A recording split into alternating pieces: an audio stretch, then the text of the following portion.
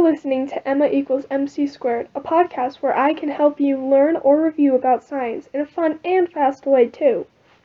Please leave a comment or review in the comment section below so I can help others learn about science in a good way. I'd like to keep these as ad-free as possible, so please support me by checking out my store link in bio, where I sell lots of fun posters and products, and some of them do, in fact, relate to the podcast. Now, to the episode. Hello, and this is the first episode out of, 5, I think, at least, that is going to be talking about radiation. This is just the introduction to get you to know a little bit about radiation. Now let's start with the isotopes that are not radioactive.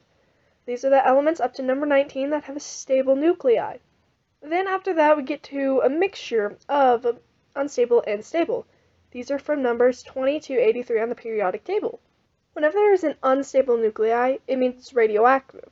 This means that it'll spontaneously emit energy to become more stable, and the energy is called radiation. Think of it like a toddler with a bunch of energy who just needs to get it out. They're going to jump around to release some of the energy to become more stable in the sense that they calm down, hopefully.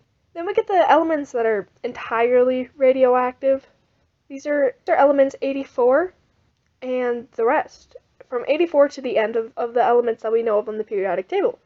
The reason why they're radioactive is because there's so many protons and neutrons crowded together in the nuclei that there are strong repulsions between them. This causes it to be unstable. Think of it like two groups of people that absolutely despise each other trapped in a room.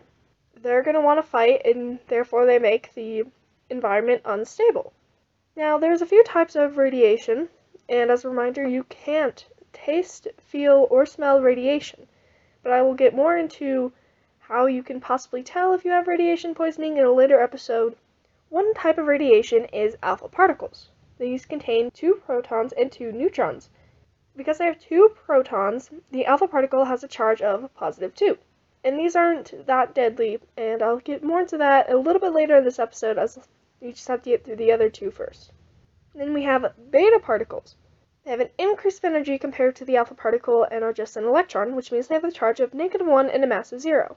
Beta particles are represented by the Greek letter beta, or the symbol for the electron. They are produced when an unstable nuclei has a neutron turn into a proton. Next is gamma rays, which you've probably heard of from Marvel or something else. Gamma rays are high-energy radiation that are similar to X-rays. They are released as an unstable nuclei that undergoes rearrangements of its particles to get more stable and have a lower-energy nucleus. Gamma rays are shown with the Greek letter for gamma, which looks like a Y. Because of gamma ray energy, there is no mass or charge associated with the symbol. Now for protection. I know, you've probably been dying to hear about this. And this is where I'm going to explain why alpha particles aren't super deadly and you don't need to be too worried about them. Alpha particles only travel about 1 centimeter in the air before hitting another molecule and turning into helium. This means that your skin and clothes are good enough.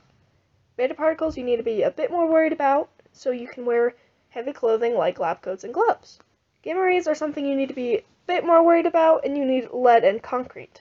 This is probably why when you get an X-ray you see the nurses stand behind a concrete or lead wall, because they are constantly getting X-rays, radiation, whereas you're only getting it once, so they need more protection than you do, and you should be fine. Again, more about that in a later episode. But that's really all the introduction to radiation, and I'll see you next time. Thank you so much for listening. I really hope this helped, and thank you so much. I really appreciate you listening to this. Be sure to leave a comment below and let me know how I can improve, and to check out my store. Until next time, Emma equals MC squared, out.